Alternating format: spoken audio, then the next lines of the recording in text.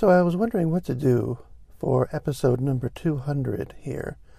I thought to do a sort of greatest hits of touching on all the things here and there and bringing them all together that I've mentioned over the past year or so. But then I realized there's actually something that I put together back in 2013 or so that has all of that stuff right there. As I go through reading this and commenting on it, you'll see it. Nearly all of the concerns that I mentioned in the past year or so about writing and creativity, about fame and success, and the difference between what creative people are supposed to be like and how they live their lives and what it is actually like, the idea of how does Homer take out the garbage, all of that. And the most important one, at least for me, the idea that the life of the artist, even if it appears to be one of isolation from the rest of the world, it is actually, at least for me, about having sympathy and empathy and actually a very similar kind of life to those people who work 9-to-5 jobs every day.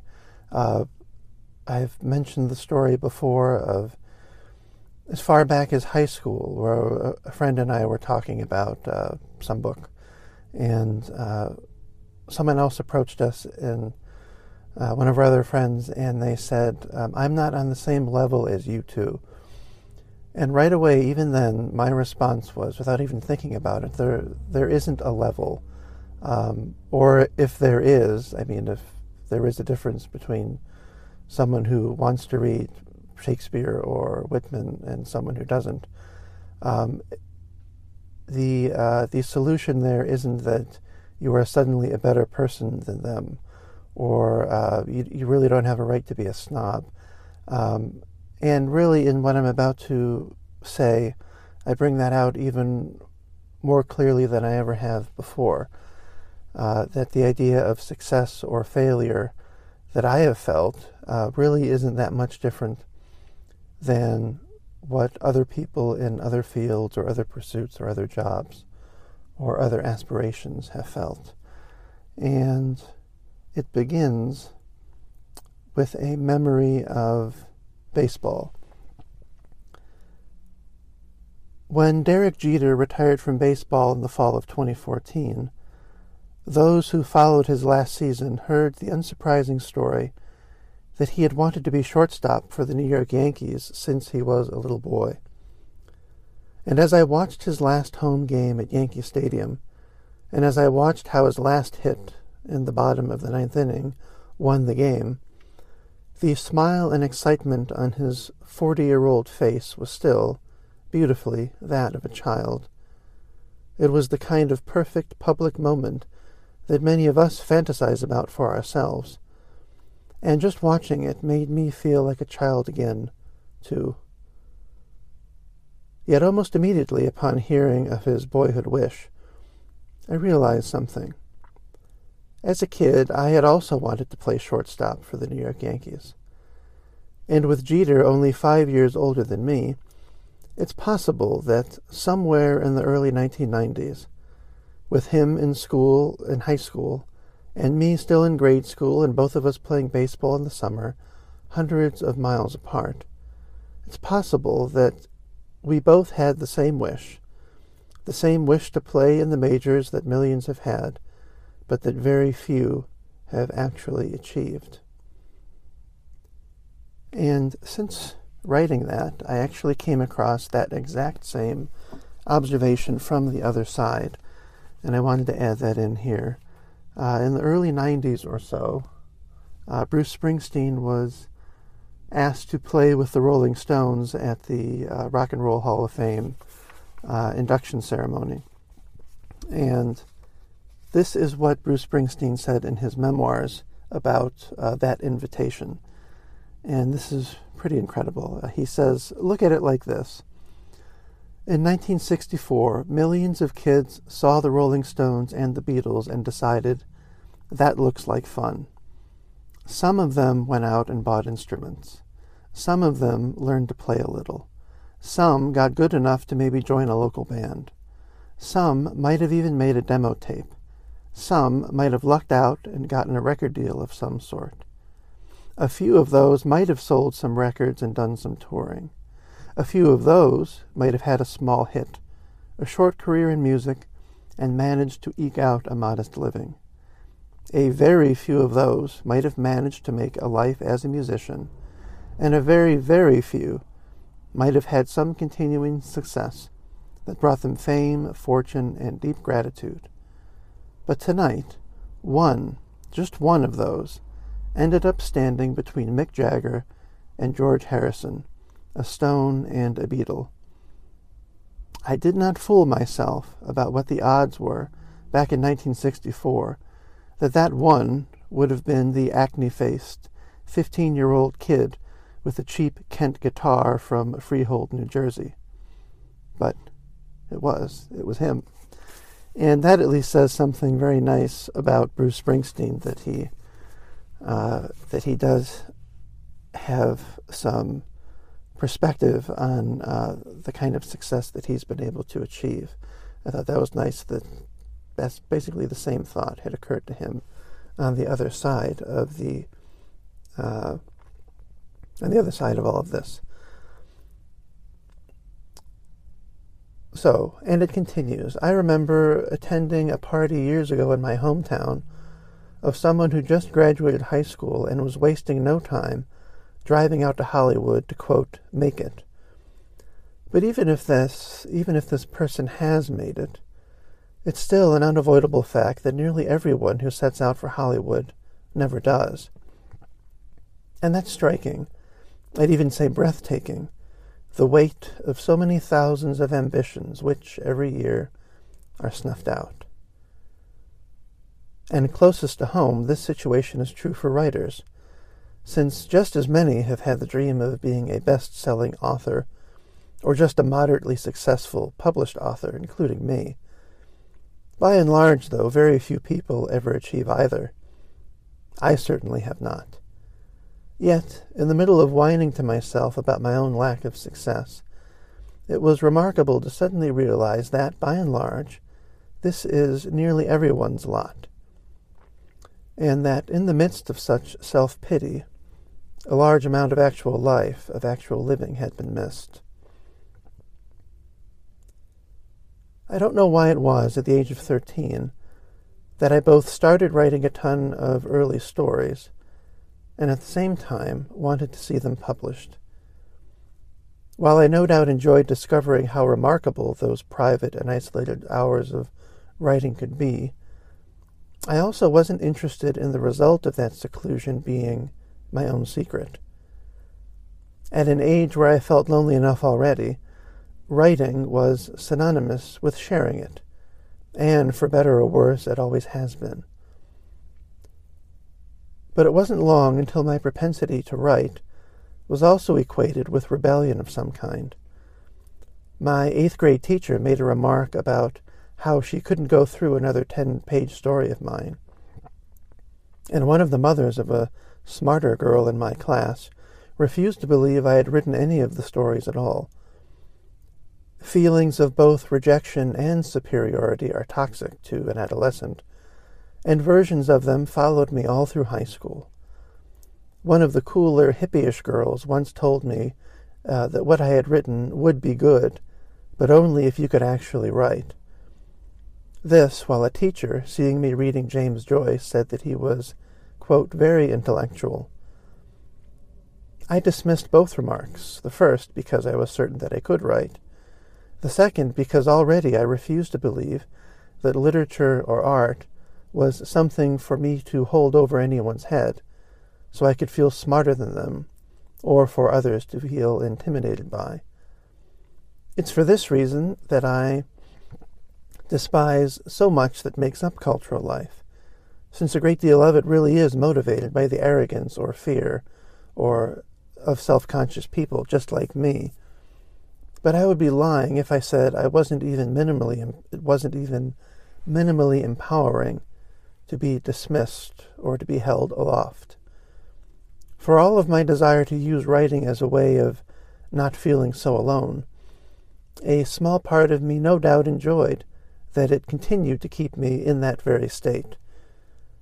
Just as I persisted in considering literature a real lifeline, deep down I also held that an interest in it did somehow make me better than others. Add to this the usual feelings of those in their teens through mid-20s of being underestimated and misunderstood and beset on all sides, and it was hard not to see the world of literature both as a genuine interest but also as something to just hide behind.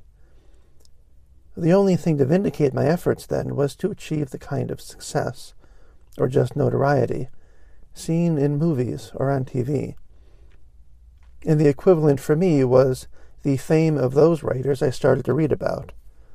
So, in the biographies of people like James Joyce and T.S. Eliot, I found models of youth and early adulthood which I felt corresponded in small ways to my own. And when they were initially condemned or dismissed, but eventually gained a reputation, in my own mind I took their trials as being similar to my own, too. At the time, though, I also used the merely local renown of adults in their 50s, people with badly designed chapbooks, or adults in their 50s in crappy bands, as examples of what I would never become.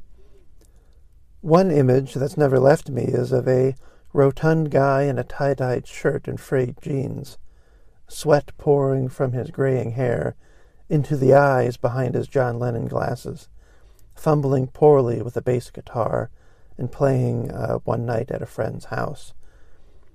Back then I imagined a kind of desperation in such people, who in the end were just so-so musicians or so-so poets, known only to their crowd of friends in whatever suburb of Cleveland. Now, nearing 40 myself, and in the present being 42, it never occurred to me that I might, in fact, become something just like them, and even more.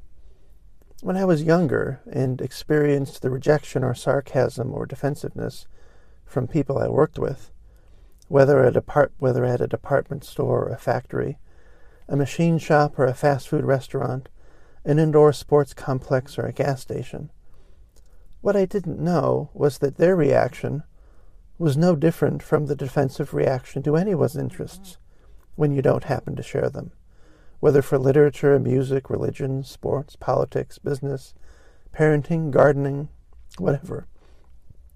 It never occurred to me that these other people might be just as passionate about something as I was about writing. It never occurred to me to ask. I never realized that, despite all our differences, we were very nearly the same, just with different accents and different emphasis.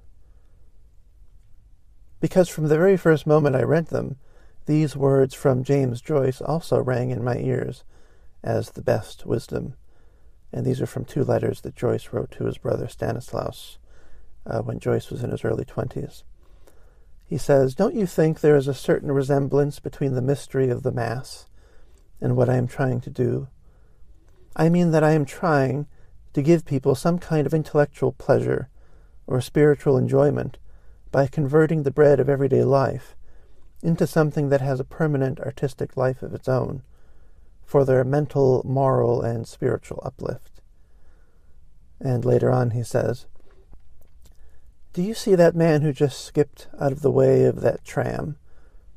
Consider, if he had been run over, how significant every act of his would at once become. I don't mean for the police inspector, I mean for anybody who knew him, and his thoughts, for anybody that could know them. It is my idea of the significance of trivial things that I want to give the 2 or 3 unfortunate wretches who may eventually read me." And I go on to say, even before I found these words at the age of 17, I already sensed that intellectual pissing contests were a waste of time, that rivalries in schools and any attempts at dogma or certainty, of one-upsmanship and even fame, were just bullshit. I somehow already knew that art could be a vehicle for assuaging the anxieties and the loneliness and the emptiness I felt, but could not articulate, the grave and great distances which our aspirations and interests put between ourselves and others. At one and the same moment, then, I believed other people and their everyday lives to be symphonies, but also that I deserved to not have to be around them. It's often struck me how sad it is that artists, a tribe so cripplingly self-conscious and selfish and jealous and full of themselves, are the ones to make our art. But just by thinking such a thing, I prove that I am no different. Imagining again that I am separate and estranged or original, I am just another face in the crowd. Over the past few years, I've recorded nearly 6 hours of interviews with my mother about her childhood and upbringing. At one point, I simply wanted to know what she, as an individual, had loved and was interested in. What books did she love? What music? What TV or movies? As the conversation went on, though, she hardly mentioned any of this. I kept trying to steer her back to these things, but then I realized that she was answering my question just fine. Books and TV and movies were things that had meant so much to me as a teenager, not to her. Rather, she loved gymnastics and some of the folk music of the late 1960s. But even more than this was Slovenian music and dancing, and visiting with her cousins a few streets over. It's taken so long for me to see this, but I've been taught lessons like this hundreds of times for years. As a result of my lack of outward or financial success, I've been lucky enough to work and live among people who, on the surface, couldn't be more different than me. I've had to live among them and work with them, and find a way of dealing with that complexity. I've had to stop myself from ever looking down on them, ever diminishing anything they do or say, just because it's nothing I would ever do or say, and just because the things I write or read are things that they would never occupy their time with either. And so it was only when I finally began to reflect on what I really meant by how, quote, unsuccessful I was, that I came to see how close I was to everyone else who also feels both unsuccessful and perhaps unfulfilled. A member of the UAW once told Studs Terkel, quote, "Every time I see an automobile going down the street, I wonder whether the person driving it realizes the kind of human sacrifice that has gone into the building of that car." And more now, I simply sit back and wonder how much human sacrifice goes into so much of what we experience every day. From whoever builds our cars or buses, maintains our roads, cooks our lunches or dinners, or answers whatever dumb customer service questions we have on the phone. All the shitty jobs undertaken by the salt of the earth so that we might have entertainment or leisure or just have things. And this is just the pain of jobs people would rather not have. How much pain and exhaustion by those who have been chasing something they love, only to see it never materialize, never succeed. Recently, I combed through an old list of literary magazines to submit short stories to. But it had been last updated sometime around 2004, and many of the magazines simply no longer existed. Sometimes the link was broken and went nowhere, or there was just the most recent issue from 5 or 8 years ago, or the page exclaimed in bold letters that they were now accepting submissions for their fall issue of 2010. And I think of all those closed magazines and journals, which now include mine if anyone goes looking for an online magazine called Underfoot Poetry. All those attempt by so many web designers to look professional and literate but distinctive. All those other magazines I'll never hear about that only lasted a year, or an issue, or never got off the ground at all. And I imagine their editors, writers like me, who one day, when out with their friends, suddenly struck up the idea to start a magazine, And wouldn't it be great? So much energy and enthusiasm, and indeed human sacrifice, that led in the end to very little. And then I think of all the writers I've known. A handful have been published in dozens of journals and magazines, and they continue to write.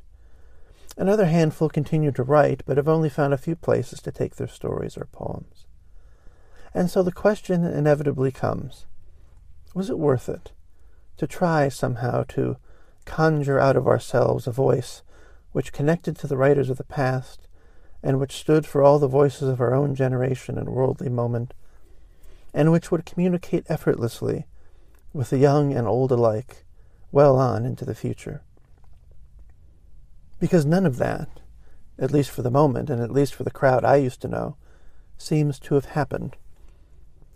And it saddens me to think that in the ensuing years, amid marriages and more kids and some divorces, amid moving all over and finding better jobs and starting all over again, by and large we are mostly unread, that these life stories or a love of history and research, all twisted and turned around and made into fiction or essays or poems, and meant for all the world, are still largely the private expressions of private dreams. And I can add there now podcasts that maybe get 100 listens if I'm lucky.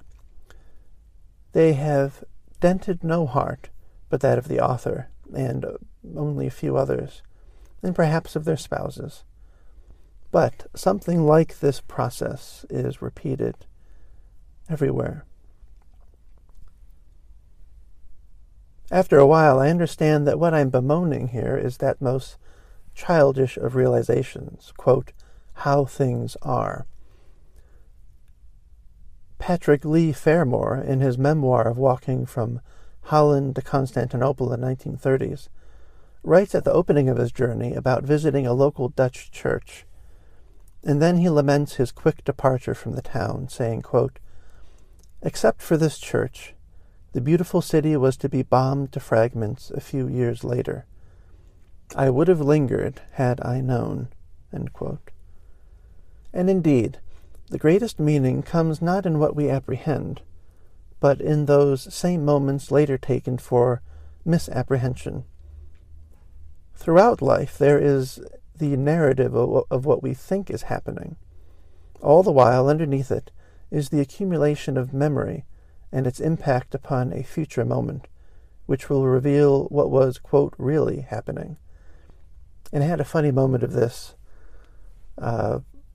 studying Torah this past week,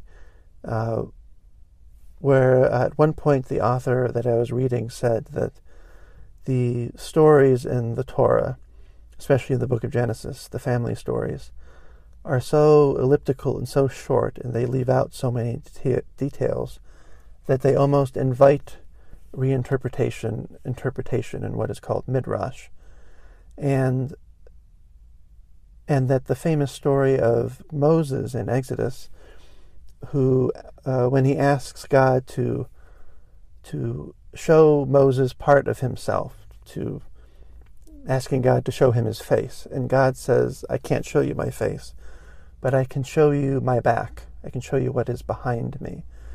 And the interpretation of that is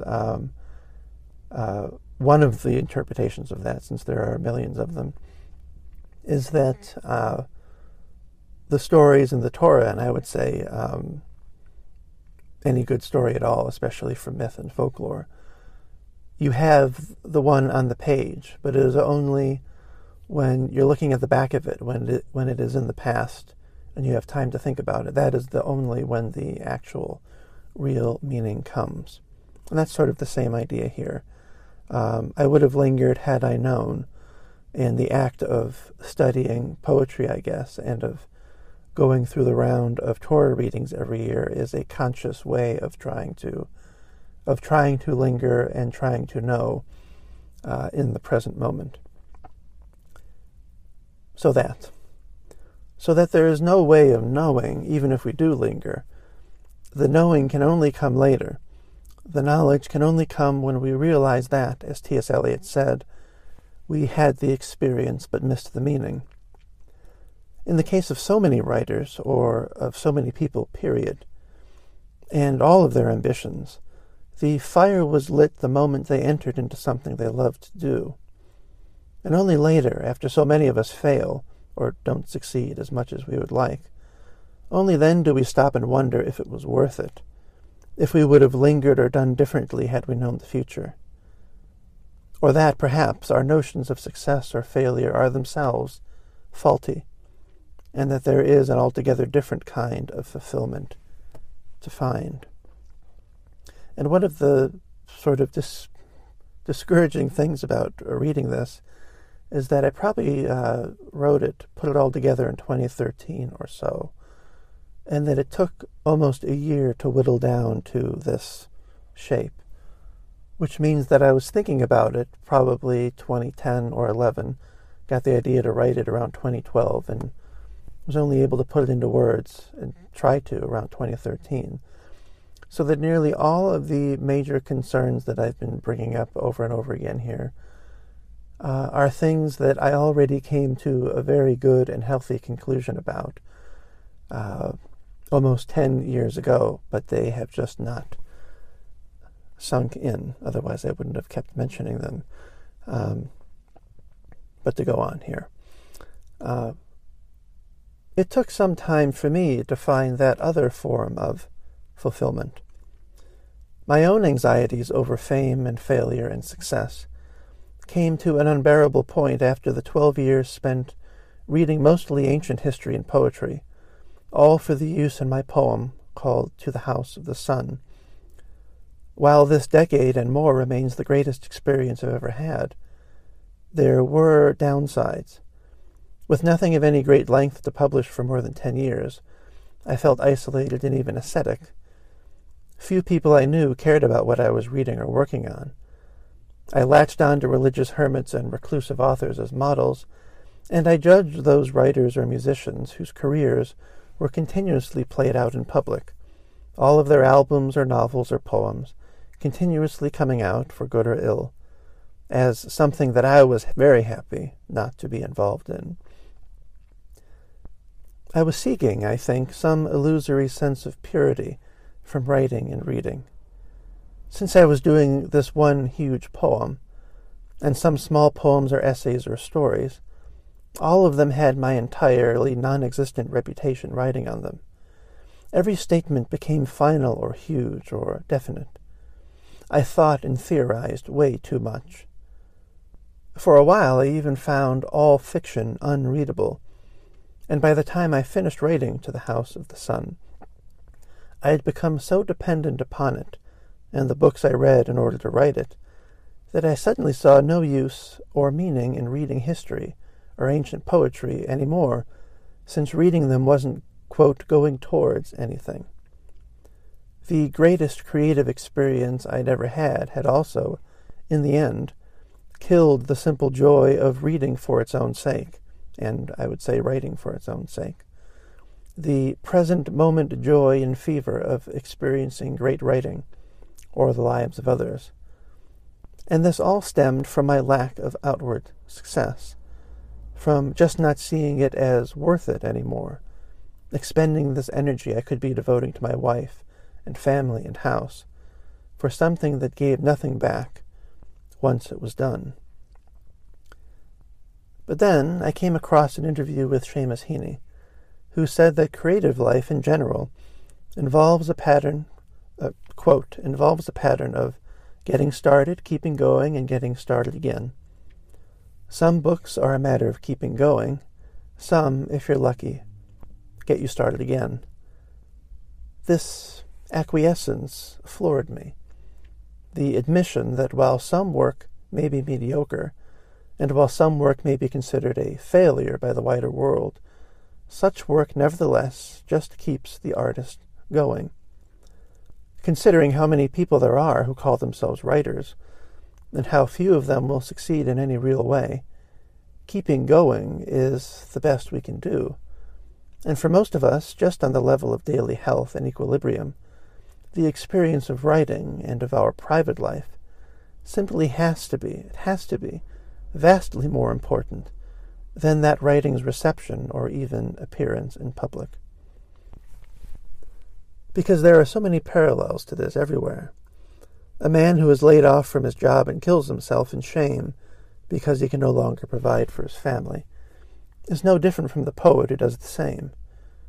To lose one's inspiration and drive for living, or just one's livelihood, whether as a poet or a mechanic, amounts to the same thing, the same sense of failure.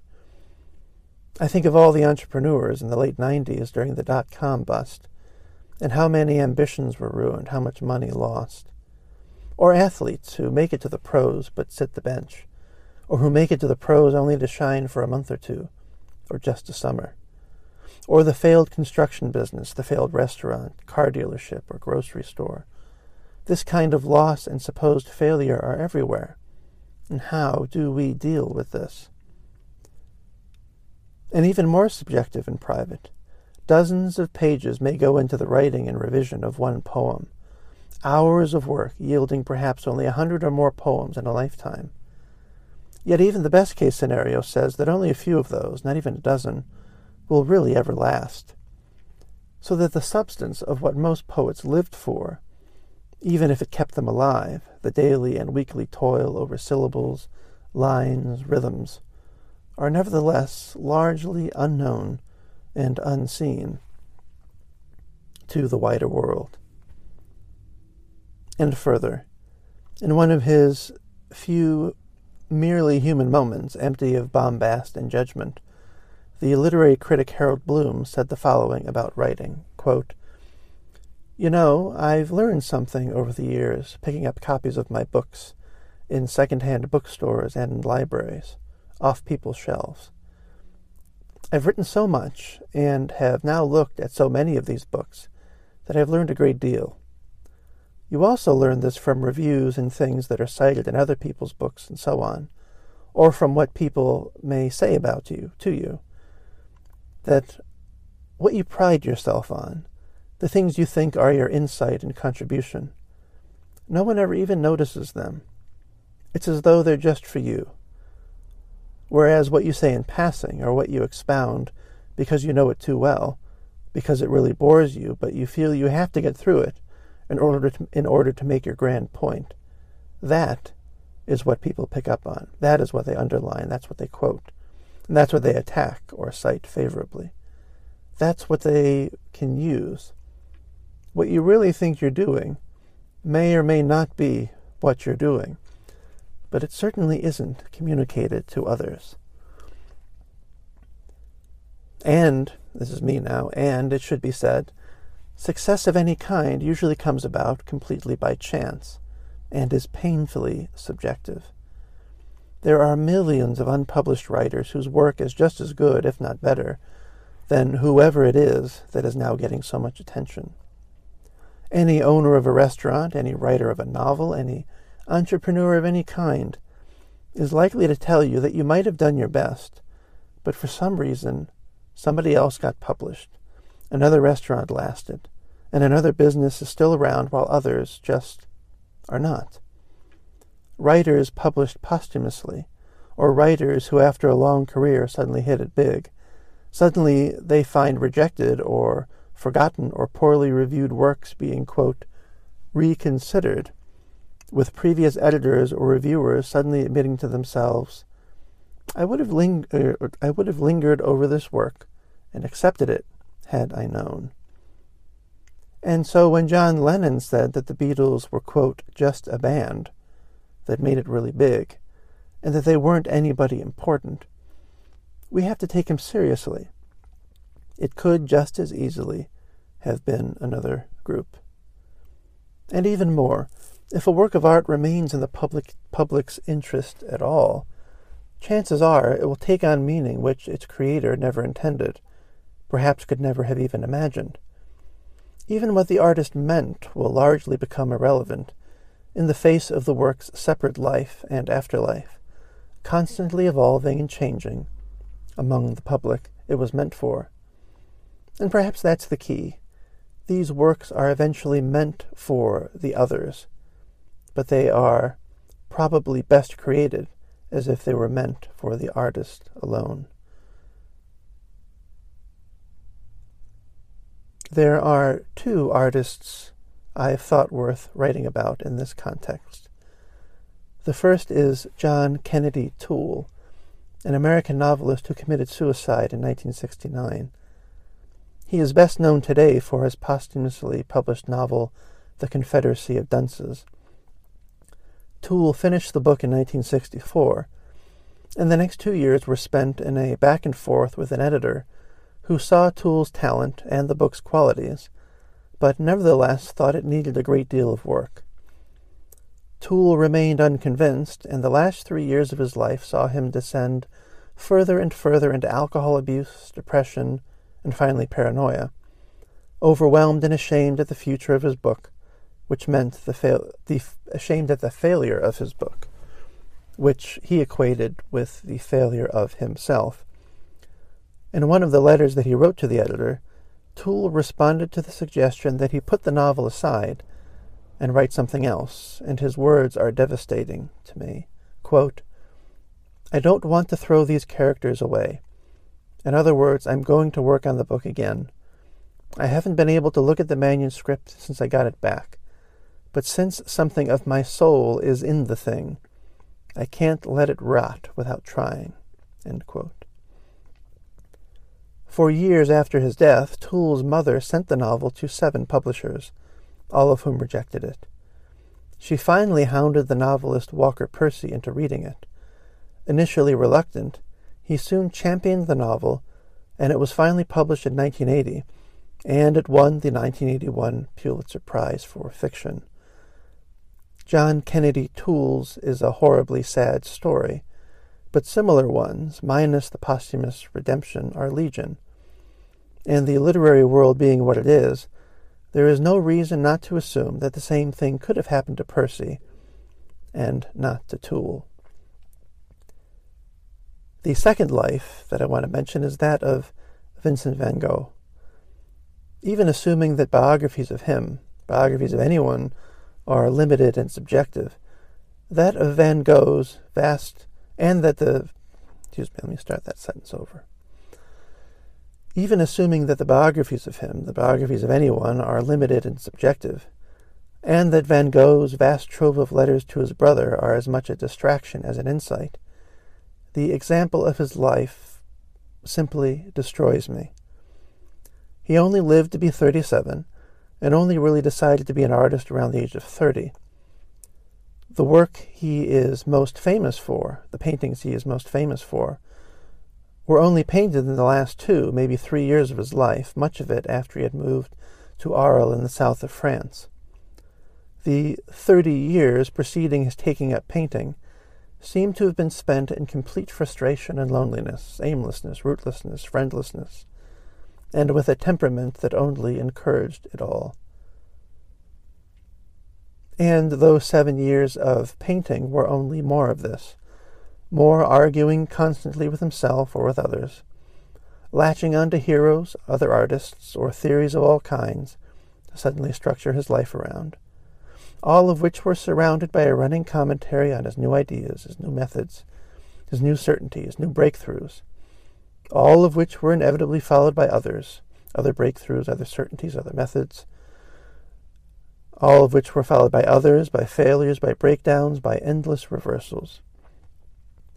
And to the end he was mocked by the inhabitants of whatever town he found himself in, who considered him mad.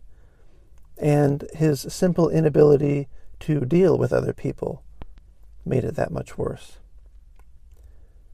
Now for me, the fact that 37 years of such suffering should have been necessary or bearable, all for the sake of a good summer or 2 in the south of France, rips me to pieces.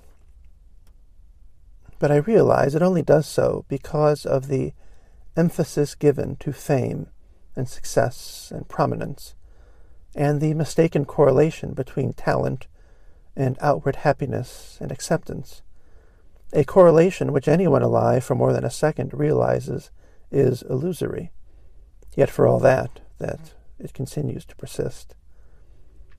but the happiness and fulfillment of Van Gogh or John Kennedy Toole in the moment of creation are undeniable. And the same is true for me.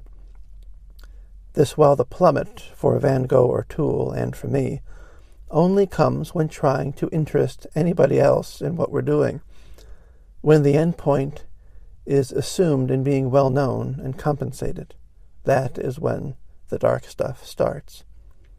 But while having an audience and being published is important, just as for so many people succeeding in business or whatever else is important, on some level it simply can't be the only important thing, or even the most important thing, since so few people actually experience it. So that what fascinates me now is how people choose to live in the face of all the different versions of this reality, how Homer takes out the garbage. After a while, even the work disappears, so that as much as I love Van Gogh's paintings, I simply think about his life. Similarly, I have never once wanted to read Toole's novel. It's his life that moves me. Other people are what interest me, simply other people, simply the voices of other human beings, human voices, and the life stories, old diaries and letters or interviews, a good first-person novel. I can't count how many interviews with poets and novelists and actors and directors and musicians I've listened to or read, people whose work I have no interest in watching or reading or listening to, or have any respect for, but who, when they speak naturally and answer real questions, are simply lights in the dark. As I said, I don't know why it was, at the age of 13, that I both started writing in earnest and immediately sought attention for it. But with so much out of the artist's control, out of all of our control, one thing we can at least stop and become aware of is the simple conduct of our own lives behind all of the ambitions. More and more it seems that the art and meaning that so many people seek is what's happening when they're not trying to be artists or entrepreneurs. It's what happens when they are just living. Long ago, I sought out fiction and literature and poetry that I somehow believed to be akin to religious scripture, but eventually I said something like, I read poetry the same way and for the same reasons that other people read their scriptures, and so why not just read the scriptures? And that was my way of getting away from literary novels and a lot of literary mumbo-jumbo back then. But only recently I came back to Joyce's quote about converting the bread of everyday life into something that has a permanent artistic life of its own. And I just shrugged and I said, why not just focus on everyday life? There is nothing to convert. Nothing to convert. And it seems to make sense, at least to me, that it might be less important what I write than what I do when I'm not writing. I found myself envious of one novelist whose dust jacket biography simply said that when not writing, he raised horses, and I realized that I have no equivalent of that. I have simply been all writer all the time, and for so long it's almost seemed as if I was living my everyday life in order to write. What might happen, I now wonder, if poetry and writing weren't the point of my life, but were instead a boon, a sudden bouquet that sometimes burst from it? And then I remember the words of an old scholar, this is Joseph Campbell, looking back on a moment in his younger days when he too realized that he had let various pursuits get out of hand to the detriment simply of living his life. And this is Joseph Campbell remembering, so he was born in 1904, remembering being in France, I believe in the mid-20s, on a scholarship to study languages. And he says, and this is him remembering it before he died around the age of 80 or so, He says, my decision to follow this course, which he meant by this is what allowed him to decide not to pursue a PhD in what he was studying and to quit academia, basically. My decision to follow this course came one day in Paris while I was sitting in a little garden of Cluny, where the Boulevard Saint-Michel and Saint-Germain come together. And it suddenly struck me, what in heaven's name am I doing? I don't even know how to eat a decent, nourishing meal. And here I am, learning what happened to vulgar Latin when it passed into Portuguese and Spanish and French. An old and powerful thought that I used to have to explain whatever difficulties or travails I perceived in my life was that I was simply born in the wrong century, the wrong country, the wrong generation. Alongside this, I also thought that because our technology is changing so quickly, what appears in the present moment to be stunning and constantly innovative may well appear centuries from now to just be another dark ages, another liminal time of great change and general confusion. Now, if you put both of these ideas together, you have the perfect garden in which the isolated and the estranged artist might grow. And so I am reminded of a passage from Hermann Hesse's novel, Steppenwolf, that he puts into the mouth of his protagonist, Harry Haller. And he says, human life is reduced to real suffering, to hell, only when two ages, two cultures, and religions overlap. A man of the classical age, who had to live in medieval times, would suffocate miserably just as a savage does in the midst of our civilization.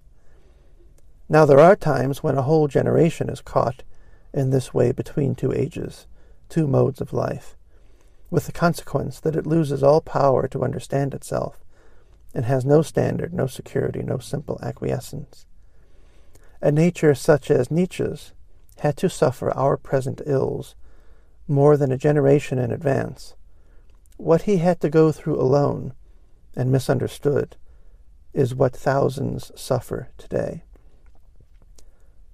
And back to me, saying, certainly when I first read this as an 18-year-old, I identified with the solitary and misunderstood sufferings attributed to Nietzsche.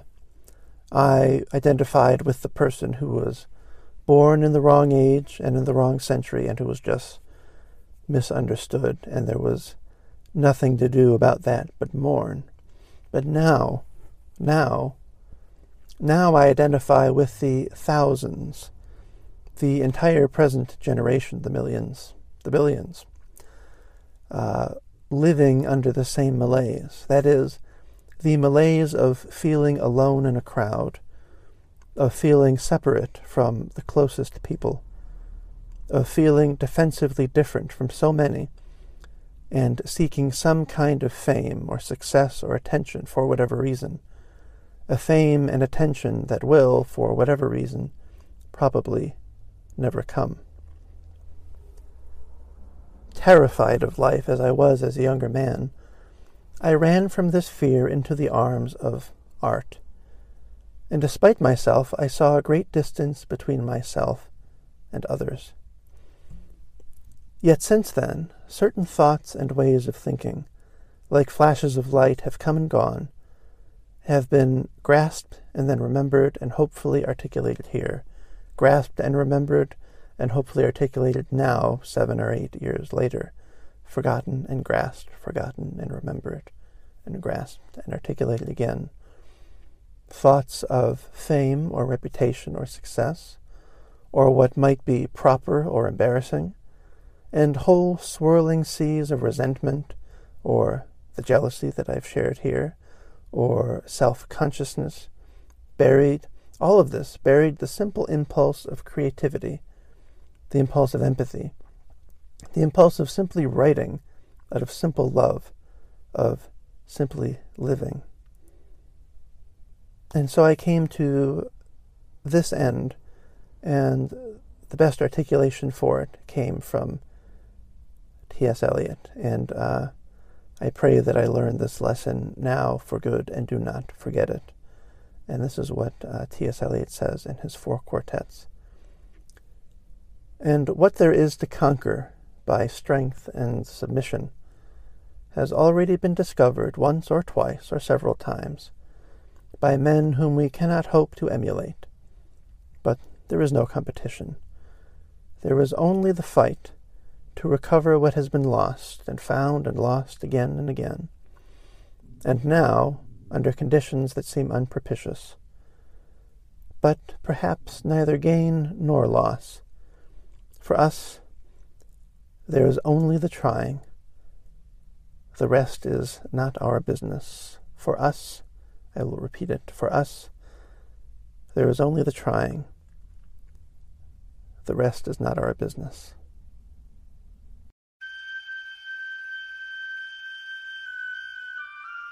Any comments or suggestions for readings I should make in future episodes can be emailed to humanvoiceswakeus1@gmail.com. Links to each work used in this episode can be found in the episode description. If you enjoy Human Voices Wake Us, you can subscribe wherever you find your podcasts. The music here is Duke Ellington's Arabesque Cookie.